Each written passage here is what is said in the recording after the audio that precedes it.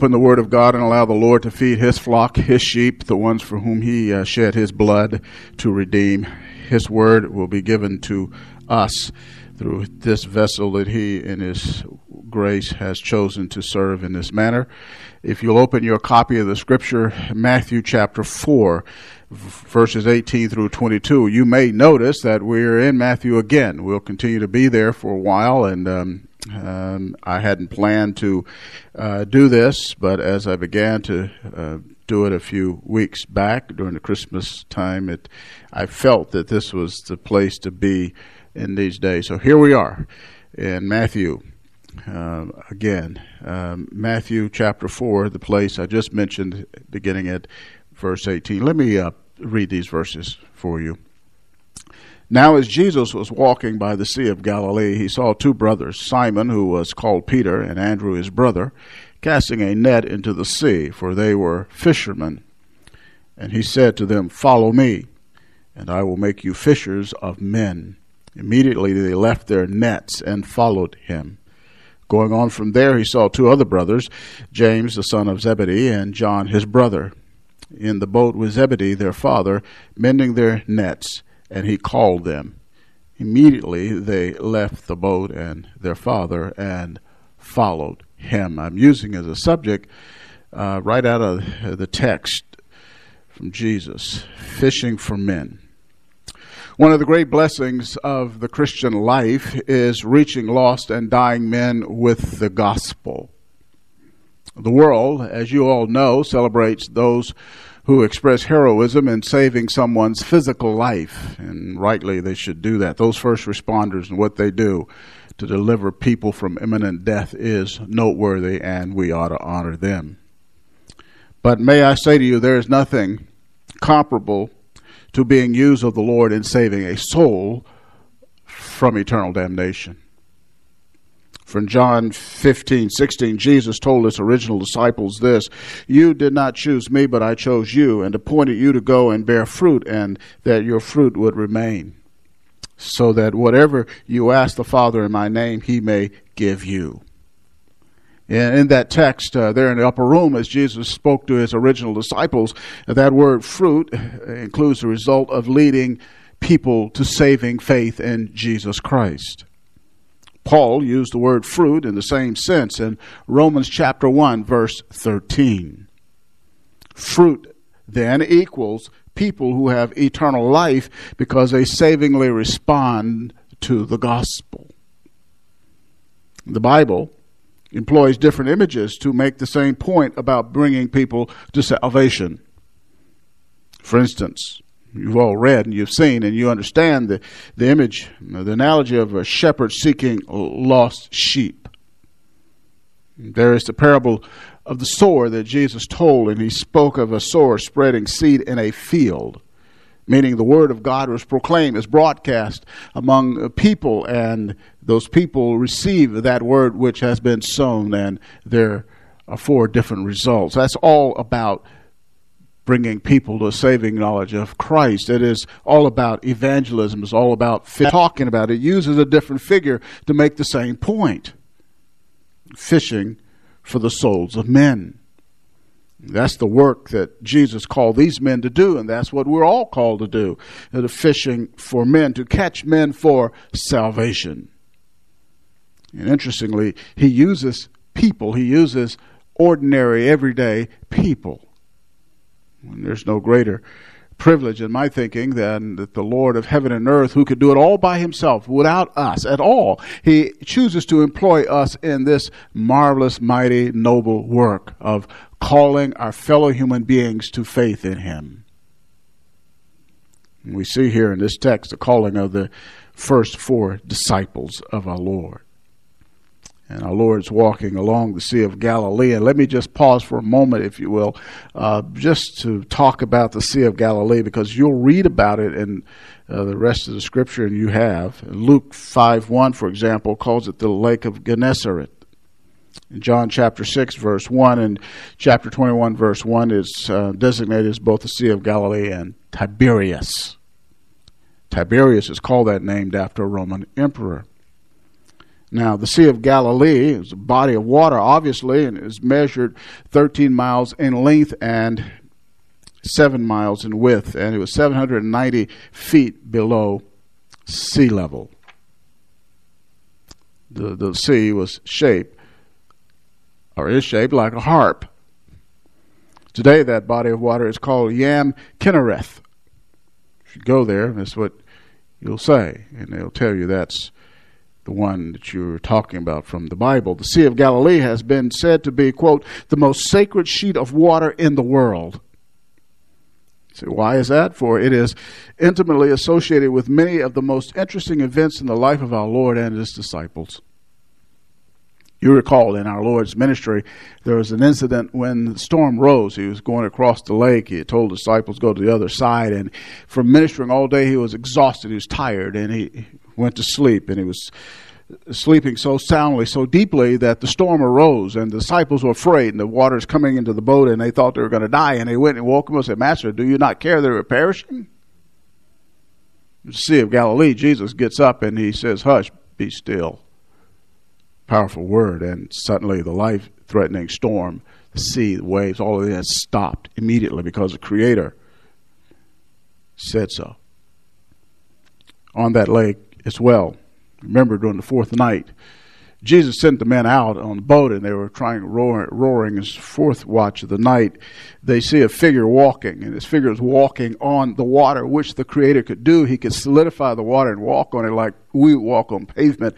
As he coming toward them, and Peter, you recall, said, if it's you, bid me come. And the Lord said, it is I. And Peter began too to walk on the water, the Sea of Galilee. So this lake, that's why it's called the most sacred sheet of water on the planet, because of its association with Jesus and the miraculous and what he did and demonstrating who he is. Now in our text, the event that had happened prior to the things I just mentioned, he's walking on the sandy shores of that sea, and he calls his first disciples to a spiritual work. You need to understand this is not their first time encountering the Lord Jesus Christ. In fact, they had met him earlier. And we know this because in the parallel account in the Gospel of John, we know this is to be the case. The two brothers that are mentioned in verse 18 of Matthew 4, Simon was called Peter, and Andrew, his brother, met the Lord, as John chapter 1, verse 35 tells us. Remember, during the ministry of John the Baptist, was the forerunner of our Lord. And verse 35 again, the next day, John was standing with two of his disciples, and he looked at Jesus as he walked and said, behold, the Lamb of God. The two disciples that were standing with him heard him speak, and they followed Jesus. And, of course, in verse 38, Jesus turned and saw them following and said, what do you seek? They said to him, Rabbi, which is translated, Teacher, where are you staying? And he said to them, come and you will see. So they came and stayed with him as the 10th hour. I'm running through this now. Let's get down to verse 40. And it says this, one of the two heard John speak and followed him. One of the two who heard him say, this is the Lamb of God, was Andrew, Simon Peter's brother. Now, let me just digress for a moment. Do understand that since Andrew, Simon Peter's brother, was there with John the Baptist, he had already repented. He had turned from his sins. He had been baptized by John. All of that is the case. But he heard the message from John that this is the Lamb of God who takes away the sins of the world, as he later says in verse 29. This is the Lamb of God. That's what he does. Verse 41, he found first his own brother Simon, and said to him, we have found the Messiah, which translated means Christ. He understood that the Lamb of God is none other than the Messiah. Andrew believed, and he told his brother, we found him. In verse 42, and brought him to Jesus. Jesus looked at him and said, you are Simon, the son of John. You shall be called Cephas, which is translated Peter. You say, what does Cephas mean other than Peter? In Greek, translated into our English, Cephas means stone. Peter is English from the Petros, the Greek meaning stone. Jesus gave him that name. So that's how these men met him. This was their call to salvation. They came to understand he's Messiah. It's when they met him. But what we're talking about here in our text this morning is not the call to salvation. It's the calling to ministry, service. Those who've been born again, those who've come to faith in Messiah, to the Lord Jesus Christ, then will serve him, and that's what he is calling them to do. Let's look at these men here in verse 18 of Matthew 4. A brief word about them, what they were like. Simon Peter. I think all of us who've ever read the New Testament, we have a pretty good idea what Simon Peter was like. Well, let me just give you a brief reminder. Number one, he was the natural leader of the 12. He is listed first in the list of disciples. They're all apostles, but he was the first among equals. He was the leader. You know how Peter was. He was always asking questions, always following closely behind Jesus. Peter also was impetuous. Peter would often put his foot in his mouth.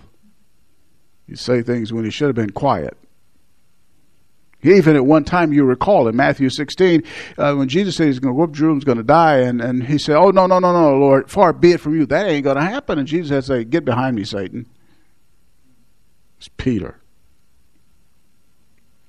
Peter looms large in the Gospels. In fact, in major stories in the Gospel feature him. So this man, Peter, you can't miss him. In fact, Peter preached the first Christian sermon on the day of Pentecost, and God, the Holy Spirit, used him. 3,000 people came to faith. Then later in his life, Peter wrote, as you remember, as you know, you've read them, his 2 letters that bear his name.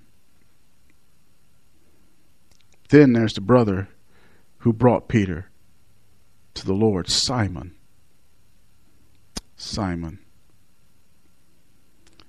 Andrew, his brother. Verse 18. Andrew, who brought his brother to meet Christ, is less prominent in the Gospels, as we're all aware of. His personality different from his brother. You don't see Andrew being impetuous, doing the things that Peter did. But we see him on several occasions bringing people to Christ. A boy with 5 loaves and 2 fish brought him to Jesus. There are some Greeks who wanted to see Jesus, and Andrew is instrumental in telling Jesus about these Greeks who wanted to see him. Remember that in John chapter 12. We discern differences between these biological brothers, and even between them and the other pair, James and John, who are biological brothers as well. What does that tell us about the call to ministry? I'll tell you what it tells me in this, and I think you'll concur. Christ calls and uses people with different temperaments, talents, and strengths. He doesn't use people who are all the same. God doesn't have a single template for his servants. There are no cookie-cutter Christians. Your personality to be different from someone else's personality. All of that, we're all different. God has made us different. And so the reality is what we do, we can serve him with all of our uniqueness. That should encourage you. You might say, well, I'm not like so-and-so. That's good. God doesn't want you to be like so-and-so. He wants you to be like you. Be you, because he made you to be used by him in the way that will bring him glory and honor. So we have these 2 men. They were casting their net in the sea. They were fishing. But before we go further, verse 19, let's drop down to verse 21. Let's look at the second pair of brothers. We're talking about the calling of the first 4 here. And so Jesus, going on from there, is still in the Sea of Galilee. And James and John were similar in personality because Jesus nicknamed these guys. Called them sons of thunder because of their fiery personality. These guys, they had to learn how to love. They didn't come out to shoot that way. Luke chapter 9, verse 53, I think it is, helps us see this, illustrates this. No, in fact, let's look at verse 51 of Luke 9, and you can see these guys in their fiery personalities. Been with Jesus a while, but they're going to have to stay with him a little longer. Luke chapter 9, it says this: when the days were approaching for his ascension, that he's going to go to Jerusalem, he's going to die and then go back to heaven. And he sent messengers, our Lord did, on ahead of him, and they went and entered a village of the Samaritans to make arrangements for him. This village of Samaritans. Now, you know the history of Jews and Samaritans. These two didn't get along. There's animosity between them, those two groups. But they did not receive him, the Samaritans, because he was traveling toward Jerusalem. When his disciples, James and John, saw this, they said, Lord, do you want us to command fire to come down from heaven and consume them? Now, they didn't pull that out of the air. They remembered what Elisha did. Elijah. Remember, the king had sent his military, and Elijah called down fire and consumed these men who wanted to take the prophet in the Old Testament, 2 Kings. No doubt they remembered that. So, well, Lord, can't we do that? They don't want to accept you? We'll just burn them up. Verse 55. But he's turned and rebuked them. Jesus did. In verse 56. For the Son of Man did not come to destroy men's lives, but to save them. My point is this with these guys. Their personality, I mean, they're ready to destroy somebody. They had to be trained. But you know, I've been around a lot of Christians, Christian leaders for a long, long time. And none of us are there yet where we ought to be. The Lord is still working on us. In fact, Jesus taught them and refined them. That's an expression of his training them. Said, guys, that's not how we do it. It's not how I do it. John, you recall, he wrote the gospel that bears his name. He wrote 1st, 2nd, and 3rd John, those 3 epistles. And he also wrote the book of Revelation. Because of 1st, 2nd, and 3rd John, and emphasis on love, John, who wanted to destroy the Samaritans, became known as the apostle of love. Because the Lord changed him, refined him, and can use him. He does that with all of us. As we follow the Lord, he's in that process of refining us, changing us, and making us more like himself. Now, another thing I think we want to understand about these men, particularly these two here, James, the brother of John, these boys of Zebedee. He was the first apostle martyred. Acts chapter 12 tells us this. John, on the other hand, lived into his 90s and was exiled on the island of Patmos because, as it says in Revelation 1:9, because of the word of God and the testimony of Jesus. Not only are God's people different, Christ also has different plans for his people. Regardless of the differences of personality, talents, etc., they were called to the same task, and so are we. God's plan for you will be a different one for me. It will be different for me. But he calls us to the same endeavor, the same task.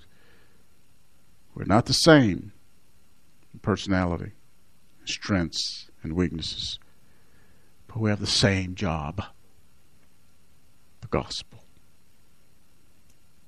So there's the calling of the four, the first four. Let's look at the next point here I want to make. Comes out of the text in Matthew chapter 4. Jesus says, follow me. Follow me. Verse 19.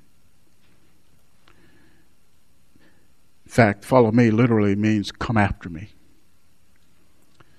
Come after me, come behind me, alongside me. Students would follow rabbi. Rabbi means a teacher, as you recall. And so they would follow the rabbi or the teacher, and they would learn from him. He would teach as he walked along the way. It was a peripatetic thing, walking, peripateo, to walk, and that's what Jesus did. He'd walk about and he would teach and train. You see that in the gospel. Now, they would literally follow the Lord. Yes, they had to literally do that, of course, but it's deeper than that. It entails discipleship. Come learn from me. You're my student. This was a command to them. Command to them. And certainly, that's the way it is. He is the Lord. He commands, come. Any man who wants to come after me must first, what? Deny himself? Take up his cross? And follow me. Let me say something about disciples. Jesus is not playing.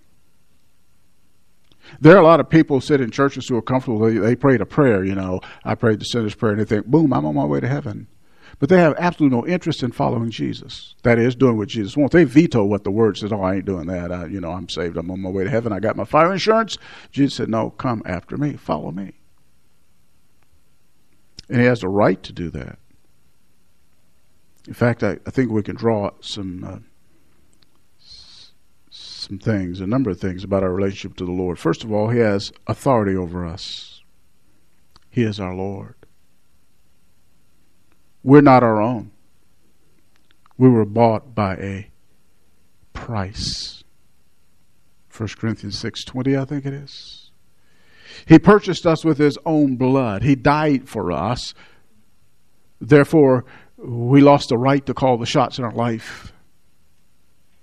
The Lord Jesus has the right to interrupt and redirect our lives for his purposes.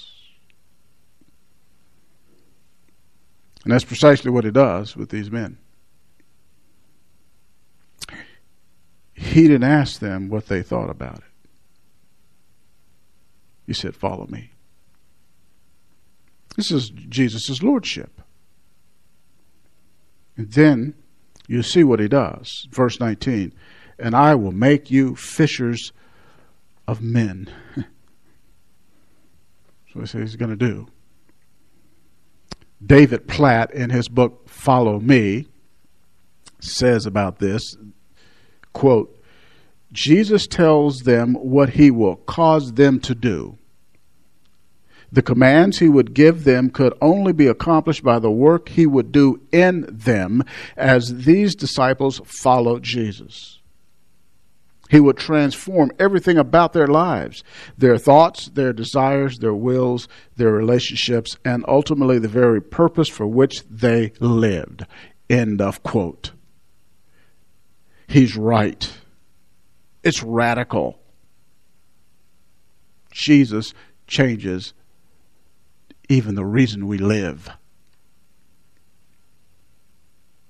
Many people think that Jesus just wants to give us a ticket out of hell. It's more than that. He says, of men. They would not fish in the Sea of Galilee, therefore, but they would fish in the sea of humanity. Let me say something about fishing. Fishing is based on deceit, isn't it? I mean, you put on a hook and line. They use a net, but what we do when we fish, or those who do that, I don't. I've seen it done. I fished once. My dad took my sister and me when we were little kids out to this pond, and he didn't get to fish because he was baiting our hooks, and every time we threw the hook in, a perch got on the thing, and I think we caught 22 perch. That was a great fish. I wish I could win people to Christ like that. But we deceive the fish because the fish thinks it's food. They don't know they're going to be food. But that's not what Jesus is saying. There's no element of deceit here. What we give in fishing for men is not some way of deceit by using bait to trick them. We're giving them truth. Eternal truth. They're deceived by Satan and the world. So here we come along with the gospel with the truth. The truth they need to hear about their condition, about their soul, about their destiny apart from Jesus Christ. So it's no trickery involved in fishing for men. Now, when Jesus tells us, I'll make you fishers of men, he is saying, as a result of being a disciple, following him, they make disciples. And that's what we do. We follow him, we make disciples. Some implications of this may be drawn from the words of Jesus and applied to us here, I think. And let me give them to you as I thought about these things. Number one, about being a fisher of men, we are to be intentional in fishing for men. We're to take the gospel to others. Haven't you noticed fishermen go fishing? They get in their trucks or their van, their RV, or whatever it is, and they go there. They go where the fish are. They're intentional. But I don't have to use that illustration to explain that. Jesus did it. In verse 23 of this very passage, it says, Jesus was going throughout all Galilee, teaching in their synagogues and proclaiming the gospel of the kingdom. Jesus went where they were. He was a fisherman par excellence. Later in Matthew 10, he commissions the 12 and he sends them out to preach the kingdom. It's intentional. In Luke chapter 10, remember the 70? He sent them out. It's intentional. Now, there are more than 500 gathered when Jesus is getting ready to go back to heaven in Matthew's gospel, the conclusion of it, because I know what you're thinking, well, that's those disciples. I ain't one of them. 500 means there are some people who were not originally part of this group. In addition to them now, Matthew 28, 19 and 20, it says, go therefore and make disciples of all nations.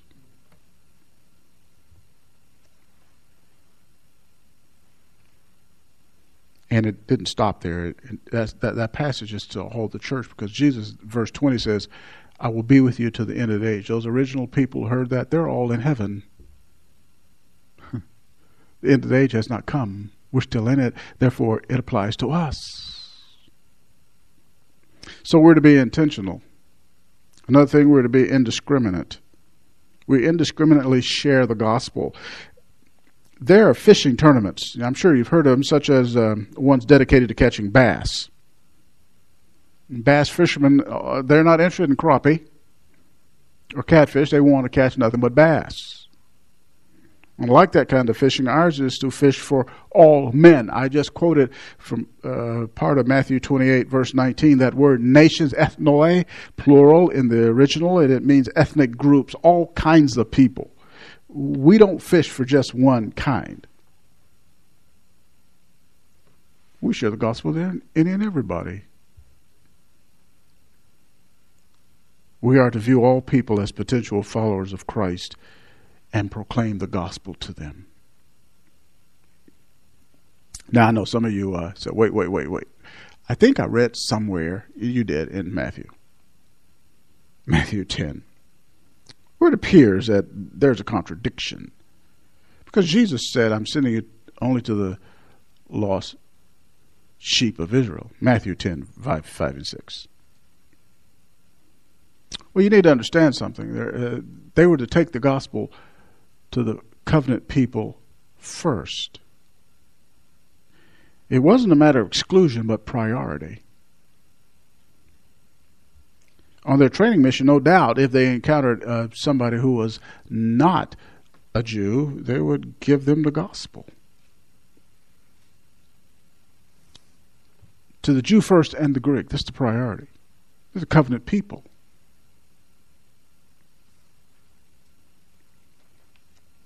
That's what we're to do. Take it to all people.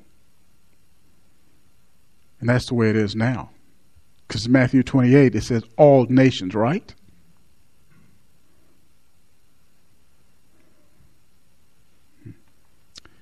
So we're to be intentional. We're to be indiscriminate, sharing the gospel. Also, we must remember that we're not alone. Sometimes you can think you're all by yourself when you're obeying this command. You're not. We have supernatural help. John chapter 16, John chapter 16 tells us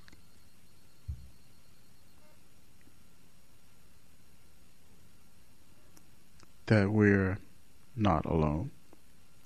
Beginning at verse 8, tells us of the invaluable, indispensable role of the Holy Spirit in this ministry. This was, of course, we look back retrospectively. At this time, it's prospective. The Holy Spirit is going to come in a different way from where he was in the world. He would be in the disciples. He would be helping them in their ministry. It says in verse 8, and he, when he comes, will convict the world concerning sin, righteousness, and judgment. Let's look at what these mean. That word convict, or conviction, means convincing people of their need for the Savior. It takes a divine work. Mere human being can't do that. You can't argue anyone to the kingdom. You give them the gospel, but the Holy Spirit must convince them that they need a Savior.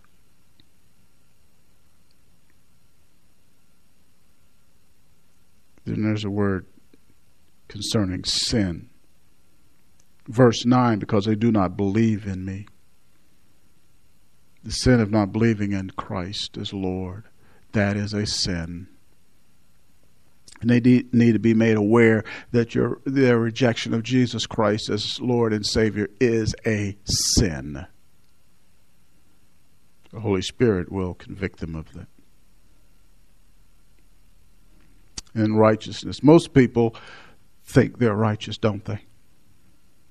They think they've got it together. I mean, after all, I'm better than so-and-so. I look at my life and I look at their life, and besides that, I am a little religious. I do some religious things. What the Holy Spirit does, he disabuses people of that nonsense that they're somehow self-righteous and that's going to obtain for them eternal life. It cannot. The Holy Spirit has to do that.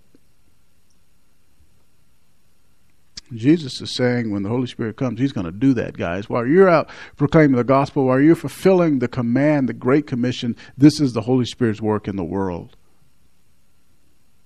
He's our helper. And then there's verse 11, judgment, because the ruler of this world has been judged. Judgments. Satan has been judged. Where was he judged? He was judged at the cross. Remember, it was prophesied in Genesis 3:15 that Jesus would crush his head, the seed of the woman, and on the cross, Jesus judged him. He's been judged. And people have these false notions about Jesus Christ, instigated by Satan, who is a liar, and in the world system, he has all of this nonsense about the truth, about the gospel, about Christ. And the Holy Spirit will convince people, show people, no, he's been judged. He's been judged.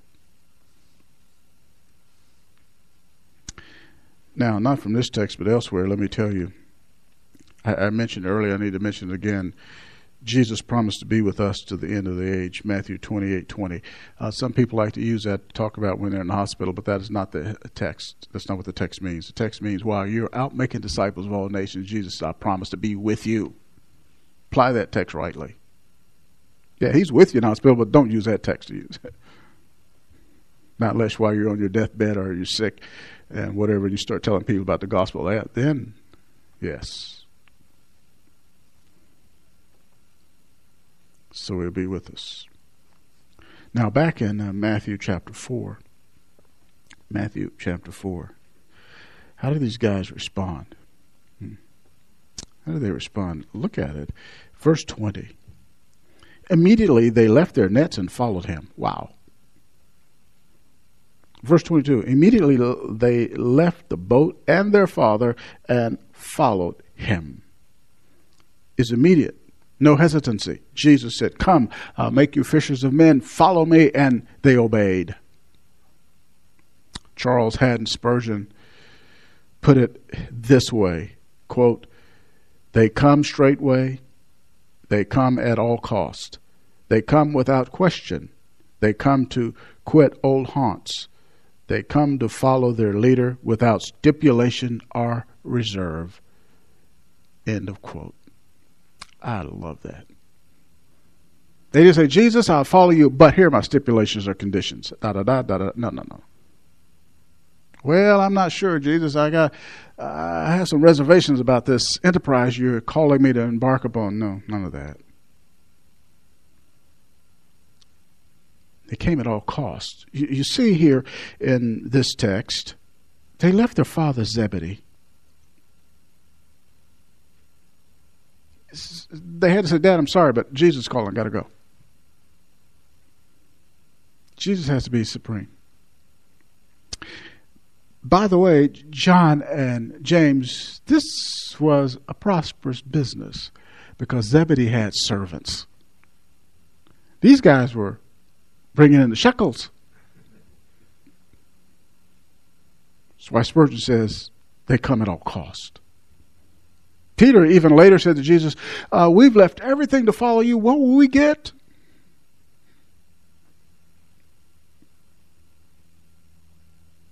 May I say this? You cannot lose in following Jesus Christ, because we know who he is. Matthew's told us. He was the virgin-born Son of God, right? He is called Emmanuel, God with us. He is the King of Kings. You can't lose following Christ. Whatever you sacrifice for him, you haven't really lost anything. For what we receive in return far, far exceeds whatever in this life we lost in obedience to him. Let me conclude. Have you gone fishing lately? When I was growing up, there was a man in our community. I grew up with his sons. He and my father were, I think they'd known each other since childhood. This man loved to fish. He was either fishing or talking about fishing or had been fishing. Fishing defined that man's life. And what's interesting, last night I dreamed about him. I hadn't thought about it. I was like, why I dreamed about him? And then I woke up this much. Oh, that's why. Fishing was important to him. Fishing for men is important to the Lord. And it should be to us as well. Let us pray. Our God and our Father, we thank you for your word. May we be faithful fishermen, the sea of humanity, disseminating the gospel to needy men who are lost in their sin, headed for eternal judgment. May you use us in our endeavors in this regard to bring many of them to the shores of salvation, that they may be numbered among those who will follow Jesus Christ, loving and serving him, and in turn reaching others with the gospel of Christ. Strengthen this church, all who hear and will, in this regard, for your glory and for our joy. In Christ's name I pray. Amen.